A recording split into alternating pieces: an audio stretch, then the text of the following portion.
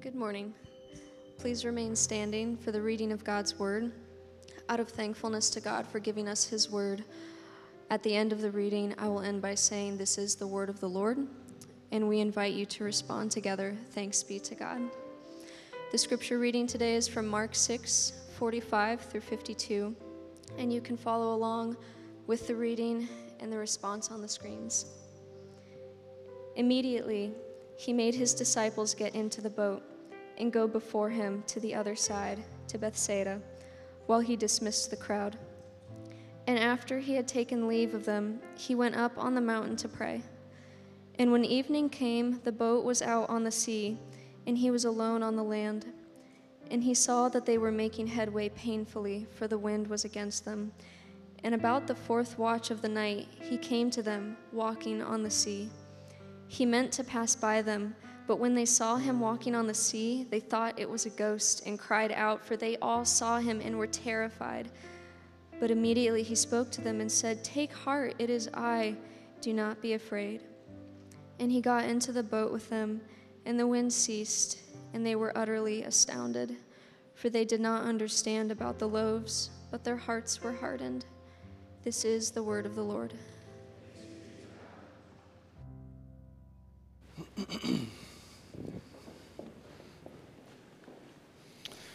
Good morning, church. Grateful to be here with you. If you're in Kingdom Kids today, now is the time for you guys to go to your classes. We got preschool this way. We got K1 and elementary this way. You'll meet your teachers out there. You'll get together. It's going to be a great time.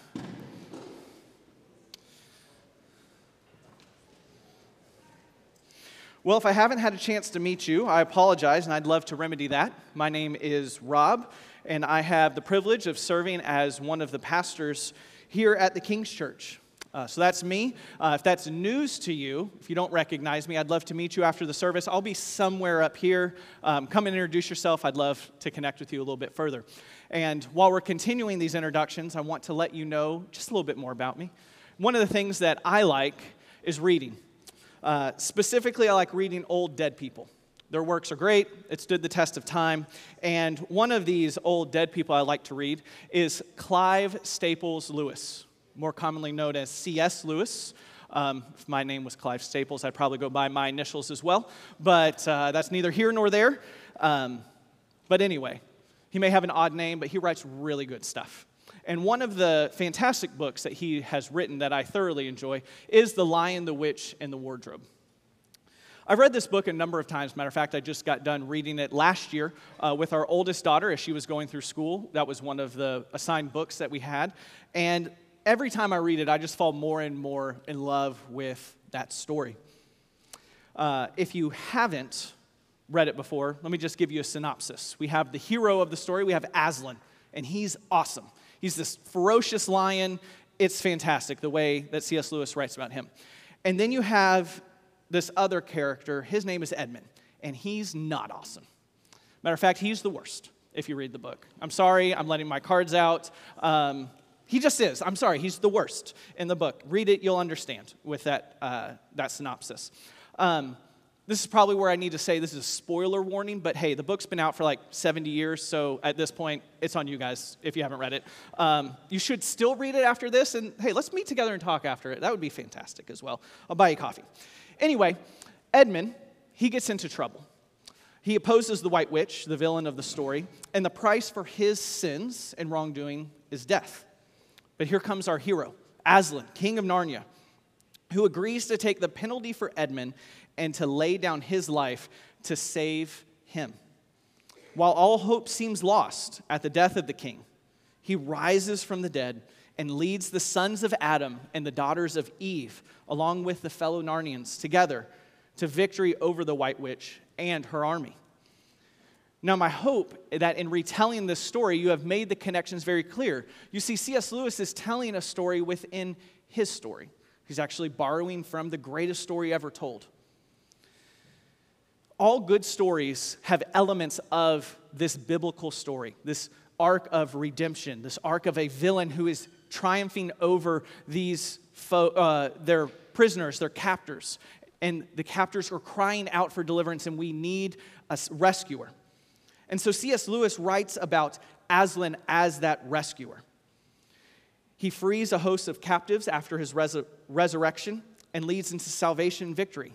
Friends, this is clearly Jesus in this. And what's amazing is that the more you get to know this story and the story of the Bible, the more both stories together show themselves to be beautiful. Why am I talking about this today? Our text isn't the Lion, Witch, and the Wardrobe. Our text is the scriptures that we just read. Because, friends, what we see today is that we have a story within a story that's also a preview of a future story in our text. Thank you, I will. So let's stop, let's pray, and let's ask the Lord to give us eyes to see. Heavenly Father, God, I am grateful that you are a storytelling God. I'm grateful that through story, you soften hearts. Through story, you show yourself beautiful. And through story, you equip other storytellers to borrow from your goodness and your kindness to tell us the good and beautiful things of this world. God, and how they find their fulfillment in you. So God, give us eyes to see now. Give us ears to hear and hearts to respond. And God, may the words of my mouth and the meditations of my heart be pleasing and acceptable in your sight. Oh God, my rock and my redeemer. I pray this in Jesus' name. Amen. All right, normally, if you guys have been here a while, you know that we have our introduction, we give you our main point, and then we pray. I reverse this because you'll see. Here's my main idea. Jesus increases our faith by showing himself to be the greater Moses who leads his people into a greater Exodus. I'll say it again. Jesus increases our faith by showing himself to be a greater Moses who leads his people into a greater Exodus. And if you're sitting here wondering if I prepped the right sermon, because Moses does not appear in our passage today explicitly, you're asking the right question. You see, I hinted at it at the beginning, but this is a story within the story. And if you have been here for the past few weeks, Pastor Ian and Pastor Andrew have both referenced in this section in Mark specifically that there's some undertones that are going on. There's some references to the Old Testament that they, in their sermons, didn't have time to go into. But guess what, friends? We have time today. And so we're going to look at that specifically because that's where our text goes. This is the crescendo of this beautiful story that's laying underneath another story. And so we're going to be looking at our passage and its Old Testament backdrop with this. So we're going to get there, but we need to lay some groundwork here. So I think what's also helpful to note is that when we read the Gospels, we can almost read this as if it's like a daily diary account of what's going on. Like we assume that, most scholars assume that Peter is the source that Mark is using to retell this story. And so it's not like Mark's reading Peter's journal and he's like, "Dearest diary, what a week we've had. We just learned that John the Baptist's head was served on a platter after some teenage girl danced before this tetrarch. And, well, that was weird. But then Jesus decided to feed 5,000 people with some kid's lunch. And then he tells us to go into a boat. There's a massive storm. Jesus walks on some water. I don't even know how to make heads or tails of this because I haven't even processed the loaves that were just there. Until next time, XOXO Peter." But this isn't the way we should read the scriptures. This isn't the way we read the Gospels. No, that's not how any of this works. In fact, the Gospel account, this one, was written a couple decades after Jesus had already resurrected and ascended and went back to the Father. And why that is important is because the tag at the end, verse 52, it talked about how the disciples were astounded. They didn't understand what was even going on. They didn't understand the previous miracle of feeding the 5,000 about the loaves, and now they certainly don't understand what's going on here. But in this beautiful passage in Luke, which is another gospel, that's another viewpoint, vantage point of telling this story, we read these words. This is Luke 24. Then he said to them, Jesus said, "These are my words that I spoke to you while I was still with you, that everything written about me in the law of Moses and the prophets and the Psalms must be fulfilled." Key verse here. Then he opened their minds to understand the scriptures. And he said to them, "Thus it is written, that the Christ should suffer and on the third day rise from the dead, and that repentance for the forgiveness of sins should be proclaimed in his name to all nations, beginning from Jerusalem. You are witnesses to these things, and behold, I am sending you the promise of my Father upon you." That's the Holy Spirit. "But stay in the city until you are clothed with power from on high. And then Jesus stays with his disciples for a number of days, and then he ascends to heaven, empowers them by the Holy Spirit, and then the book of Acts happens. The gospel going out. You see, Jesus had to give them eyes to see. He emboldens them with the power of the Holy Spirit and then sends them out to proclaim the gospel. And the scriptures that they used, that they had at that time, were the Old Testament scriptures. So when he opened their eyes to see, he opened the Old Testament to see all of these things that you have observed for the past 3 years find their fulfillment in me. And the story that you have seen played out undertones and highlights in the story that has been from the very beginning. He's connecting the dots, which was known for the Jewish people, but not just for them. And then he tells it to the Gentiles, the unbelieving, non-Jewish people who didn't have those scriptures. So he allows the apostles to make those connections so that the gospel spreads out. And the collection of work is our New Testament, bound together in this one Bible to tell this one story. And this is the way the church was built, upon the teachings of the apostles, the eyewitnesses' accounts, and the scriptures. So we have these accounts written down for us in the wisdom and inspiration of the Holy Spirit so that we too can see that from Genesis all the way to Revelation, this whole book tells one unified story, the gospel. Now, we use that word a lot, gospel, but the gospel is good news. That good news is that we were dead in our trespasses and sins, but God has made us alive together in Christ through faith and repentance. And then he seals us with the promised Holy Spirit, and he takes all these isolated individuals, and he makes them a people called the church. And then he sends them out as laborers on that rescue mission to proclaim victory, to proclaim the king's victory over it. So that's our backdrop. That's our foundation. Now we're going to get into our text today. So I just have 2 points for you. It's the greater Moses and the greater Exodus. I'm not creative. That's all I got. So in our text, we're going to see, we're going to highlight some things specifically about Jesus, and then we're going to look at its Old Testament backdrop and start making some comparisons here. So if we look back, taking the last couple weeks into account with what's going on here, and then look a little bit forward to chapter 9, we're going to see some vast similarities here. So first off, Jesus miraculously feeds the people, 5,000 people, also known as dinner time with the Lourceys and the Andersons. If you've ever been with us, it's basically that. I can tell you, it's a miracle. So Jesus miraculously feeds the people. Jesus teaches authoritatively and does miraculous works. Jesus leaves the people to go meet with God on a mountain. And Jesus comes to the rescue of his followers. Jesus meets with God and shines radiantly. That's our extending. We're going to get there in a little bit. In the coming weeks, that's the transfiguration. And so in that encounter, we have Jesus meeting with the Father, Moses and Elijah showing up. It's going to be awesome when we get there. Just read it. It's great. And he shines radiantly as a result. Okay? So that's Jesus. Here's Moses in the Old Testament. Moses miraculously feeds the people with manna from heaven. Moses teaches authoritatively and does miraculous works. It's pretty much the whole Pentateuch, but specifically you can look at the Ten Commandments and the deliverance there from Exodus. Moses leaves the people to go meet with God on a mountain. That was right before the law was given. Moses comes to the rescue of his followers while they were slaves. Moses meets with God and shines radiantly. Now, this is just not happenstance. This has to be intentional here. And what Mark is doing is he's drawing a connection between Moses and Jesus with these similarities. And that's great. We see that things are similar, but I have just made the point that I said that Jesus is the greater Moses. Well, how does he become the greater Moses? And for that, we need to look at our text. So if you look in Mark chapter 6, verse 48, there's this odd phrase that comes there.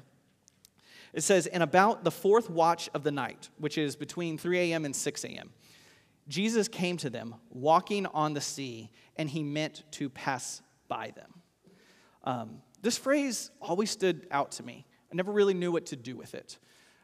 It's probably terrible of me, but let me get you into my thought process here. I had always kind of read this like Jesus sends them out, and he spends a little bit too much time praying on the mountain. He's like, yowzes, need to get back. But there's now this storm on the sea that he just sent his disciples into. And he's like, a lot of them are fishermen. This isn't their first rodeo with a storm. They can figure this out. I need to get back home because he doesn't have an umbrella. And the shortest distance between 2 points is a straight line, so he's just going to, trot across the sea. And then he's like, doing one of these, hoping not to be noticed. But then one of the disciples, probably Bartholomew, he doesn't get a lot of love, so I chose Bartholomew. That's who I think of. So Bart looks at him, and he does one of these numbers, like, like, you're going to help, you're going to do something about this? And Jesus is like, oh, I meant to pass by you, but okay, I'll come in. And so he sea walks and over to them and helps them out. Now, I know there's a lot of mystery in Scripture, but I can say with confidence none of that actually happened the way I described it. The motivating factors, Jesus wanting to just pass by as a car passes by another car. No, in fact, what was interesting is as I studied this phrase in the Greek, I don't know how to pronounce it, so it's the phrase in the Greek of pass by, is the same word used in the Septuagint, which is the Greek translation of the Old Testament scriptures that speak about God who reveals himself as Yahweh and Moses. It's used 4 times in 2 specific chapters in Exodus. And so let's read those real quick.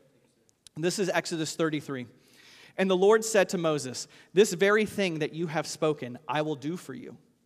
For you have found favor in my sight, and I know you by name."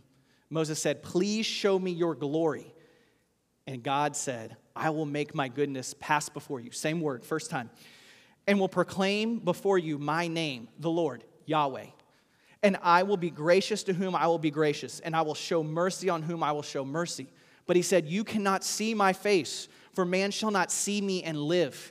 And the Lord said, "Behold, there is a place by me where you shall stand on the rock, and while my glory passes by," second time, "I will put you in the cleft of the rock, and I will cover you with my hand until I have passed by," third time. "And then I will take my hand away, and you shall see my back, but my face you shall not see." Fast forward over to Exodus 34. We read, "The Lord descended in the cloud and stood with him," Moses there, "and proclaimed the name of the Lord," Yahweh. When it's all capital like that, Lord, that's Yahweh. "And the Lord passed before," our fourth time, "him and proclaimed, the Lord, a God merciful and gracious, slow to anger, and abounding in steadfast love and faithfulness, keeping steadfast love for 1,000, forgiving iniquity and transgression and sin, but who will by no means clear the guilty, visiting the iniquity of the fathers on the children and the children's children to the 3rd and 4th generation." And then this is Moses' response. "And Moses quickly bowed his head towards the earth and worshiped." You see, for Yahweh, for God, to pass by Moses is an invitation for intimacy, for connection, for relationship. But you see, Moses could only see glimpses. Yahweh's glory, his goodness, was too much for Moses to take in. And I'm sure this troubled Moses. He longed to be with him. We read in Exodus 33:11 that the Lord used to speak to Moses face to face as a man speaks to his friend. But this is like a relational block that's in the way. That God's glory was too much for him to take in, so there had to be a veil that separated them. So do you see, based on this, what's happening in our text today? Jesus is bridging that relational gap between God and man by being a greater Moses. God spoke to Moses, and Moses spoke the words of God to God's people. He was a deliverer, he was his mouthpiece. But he could only get thus far with God and go no further. But now God has become man to speak directly to his people. That what Moses longed for God to speak face to face with him, in Jesus, God speaks face to face with his creation. No covering needed. The veil is removed, and he intends to dwell with us. And he not only just intends to dwell with us, he enters into our suffering, our need, and he displays God's goodness and glory. If we back up to verse 45 in our text today, you see that there is a circumstance that Jesus creates. It says that Jesus made the disciples get into the boat and go before him on the sea. Jesus is creating a specific example, a circumstance in which these men would have to go through a storm. That these men would have to come to the ends of themselves to realize their skill was of no use to them. That they had to cry out for a deliverer. And that God was going to have to do that. Which takes us to the greater Exodus. Quick recap of the Exodus for those who are unfamiliar. Didn't come here today with your quiet time in Exodus. So we're on the same page.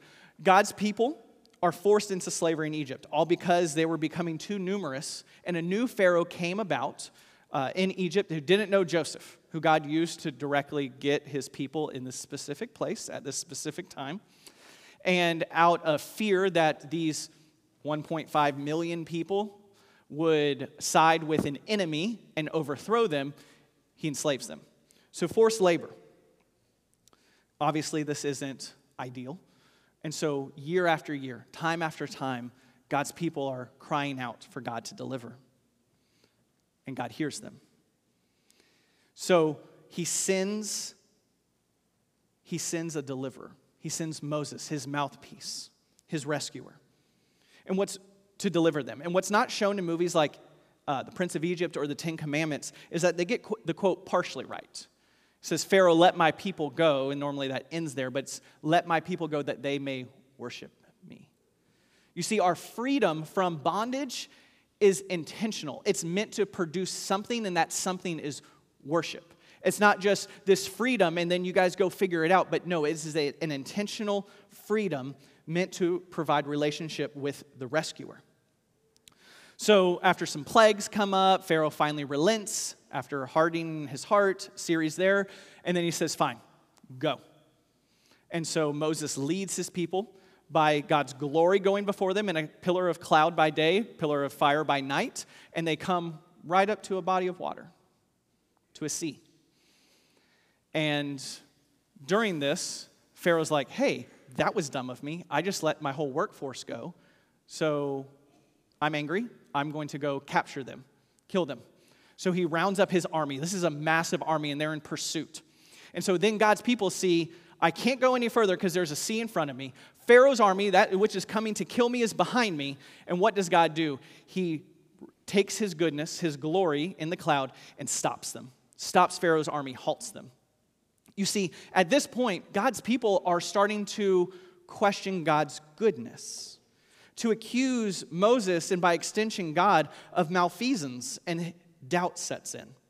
But again, God has them exactly where he wants them. He led them specifically to this point, got Pharaoh to this point in order to show his goodness. So God halts the attack by the army, hemming them in with a pillar of cloud and leading them here. And so Moses stretches out his hand, and God sends a strong wind that divides the waters so that his people could cross on dry ground. They get to the other side. Pharaoh's army tries to follow on their own strength. They get stuck in there, and the wind ceases, and the waters flow over. And God's people are delivered safely to the other side. And then this is what we read about the response. This is Exodus 14. Thus the Lord saved Israel that day from the hand of the Egyptians. And Israel saw the Egyptians dead on the seashore. Israel saw the great power that the Lord used against the Egyptians, so that the people feared the Lord, and they believed in the Lord and his servant Moses. So are any of these elements starting to sound familiar now?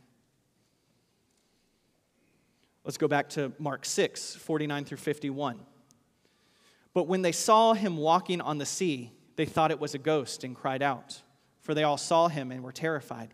But immediately he spoke to them and said, take heart, it is I, do not be afraid. And he got into the boat with them, and the wind ceased. So these disciples led to the waters. Wind, waves, terror setting in. And Yahweh shows up. Jesus shows up. This time, rather than a great wind dividing the waters, a great wind is stirring the waters and causing panic and turmoil. Jesus comes as the sea walker, unencumbered by the winds and waves. We don't read about his struggle, but the disciples struggle. And the disciples freak out. And this very real fear upon fear, Jesus speaks peace to them. He says, take heart, it is I, do not be afraid. Or to say it more literally, fear not, I am. The very name of God, who God reveals himself to Moses through the burning bush when he gets ready to send him to Pharaoh to free his people. And he says, who should I say is sending me? He says, I am that I am. The very name of God, Jesus reveals. He's saying, I am this deliverer. I am God who's come to deliver you through this. And that should instill peace.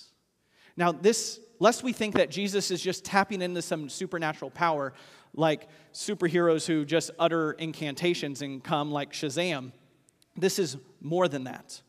No, friends, this is God himself, the very name of God, the I am. The I am that created the same winds. The I am who created the waters that he's walking upon. The same I am who created each of these disciples, the wood that made the boat and had them in this exact spot. That's who's coming to them to speak peace over this storm and to their hearts. And when he does this, when he reveals who he is, creation is peaceful. He gets into the boat and the winds die down. I found this quote from Dane Ortland helpful when he speaks about this. He says, the first time Jesus calmed the sea in Mark in chapter 4, the account ends with the disciples asking, who then is this? In Mark's second account of Jesus calming the sea, 2 chapters later, this question is answered. Who is this that even the winds and seas obey him? It's Yahweh, I am. And he's revealed through Jesus. Now you see, this greater exodus, though, isn't this event here. No, for the God of the universe, this event is all but speaking his name, and that happens. Storms come. But you see, as this story looks back, it also hints at the future, which is the greater exodus. In that, Jesus himself would lay down his life for his friends. This was the foretaste that he was giving them to let them trust him. As he previewed the coming attractions, this was the chips and salsas before the tacos. A few years after this took place, Jesus would go to another mountain to pray, but rather speaking to the storm, he would become silent and weather it. He, because of his sacrifice, delivered us from a greater slave master than Pharaoh, which is sin. He entered into the enemy's territory, death. He rose, loosening its hold upon us and freeing the captives. Friends, he sea-walked again, entered our boat, and comforted us as he proved to be I am, Yahweh, the God who rescues, the God who fights for his people. This is the same imagery, again, looking at the Exodus in chapter 14, where Moses says to the people, fear not, stand firm. See the salvation of the Lord, which he will work for you today.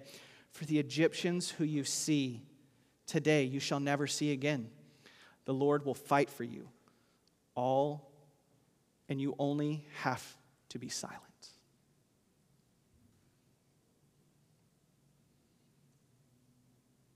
Can it be that easy? The answer is a resounding yes. But you see, there's a problem. The problem is we are too much like the disciples. When we look at the end of our passage in Mark, it says they were utterly astounded, for they did not understand about the loaves, but their hearts were hardened. They didn't understand this God who feeds his people, this God who provides, this God who rescues, because they lacked eyes to see. We can be in the boat with Jesus. We can walk with Jesus daily. We can read his word. We can know facts. We can have experiences. But unless the Lord gives us eyes to see, that's all it is. We need to believe it. And that's where the Holy Spirit comes in. So friends, here's our heart check time. Right now, whatever you came in today with, whatever baggage you have, whatever stresses, whatever situation, Jesus is in the boat with you. You've been confronted today with the fact that Jesus' power over sin and death has been flexed, and those enemies are defeated. So friends, what are you thinking? What are you thinking about your situation? What are you thinking about Jesus? What are you feeling? What are you believing? So maybe you're here And this is the first time you've heard this story. This is the first time that you've realized that the need of a greater exodus, of a deliverance from your sin, that you're familiar with God, you've heard of Jesus. I mean, you're in the building, right? You're halfway there. But you haven't entered into a relationship with him. Friends, the application today is to pray for the Holy Spirit to soften your heart, to cling to the one who calms the seas. Maybe you have already exercised saving faith in Christ, and you're here today with a lot of baggage. Hurricane Ian was just a foretaste of whatever's going on in your lives. School, marriage, friendships, family, all of these things are complicated. But my encouragement to you, where Jesus increases our faith, is that we can trust that he has brought us exactly where he wants us. You see, he brings us to the edges of those situations to show himself to be the one who can conquer. Not on our skill, not on a resume, a report card, a transcript, not in any of these things, but faith. Being sure of the things that you hope for and having the conviction of things not yet seen. That's how Hebrews 11 defines faith. And the object of our faith is the second person of the Trinity, the very Son of God, who has become this greater Moses, who connects us to the Father, who leads us in paths of righteousness for his name's sake. Friends, Jesus today wants to pass by you. He wants to reveal his goodness and his glory exactly where you are. Jesus isn't afraid to meet us in our greatest storms, to comfort us. So are you like the disciples in our passage, making headway painfully, struggling? Surrender to that. Surrender to his provision. Jesus' life, death, and resurrection, it changes everything. It changes how we see our circumstances. It changes the relationships that we have with our parents, with our kids, with our spouses. All of this now, we are instruments of his to display his glory. Maybe to say it a different way, is that we exist to see a greater worship through declaring and displaying the gospel. That the hope that we have in the midst of our trials and suffering shows a greater Savior, someone who has a perfect track record, who reveals himself as the one who calms the storms. And friends, when you've tasted and seen the kindness of Christ, you can agree with our brother Charles Spurgeon, who is no stranger to suffering and affliction, when he wrote these words: "I've learned to kiss the wave that throws me against the rock of ages." That's our prayer. So let's pray now.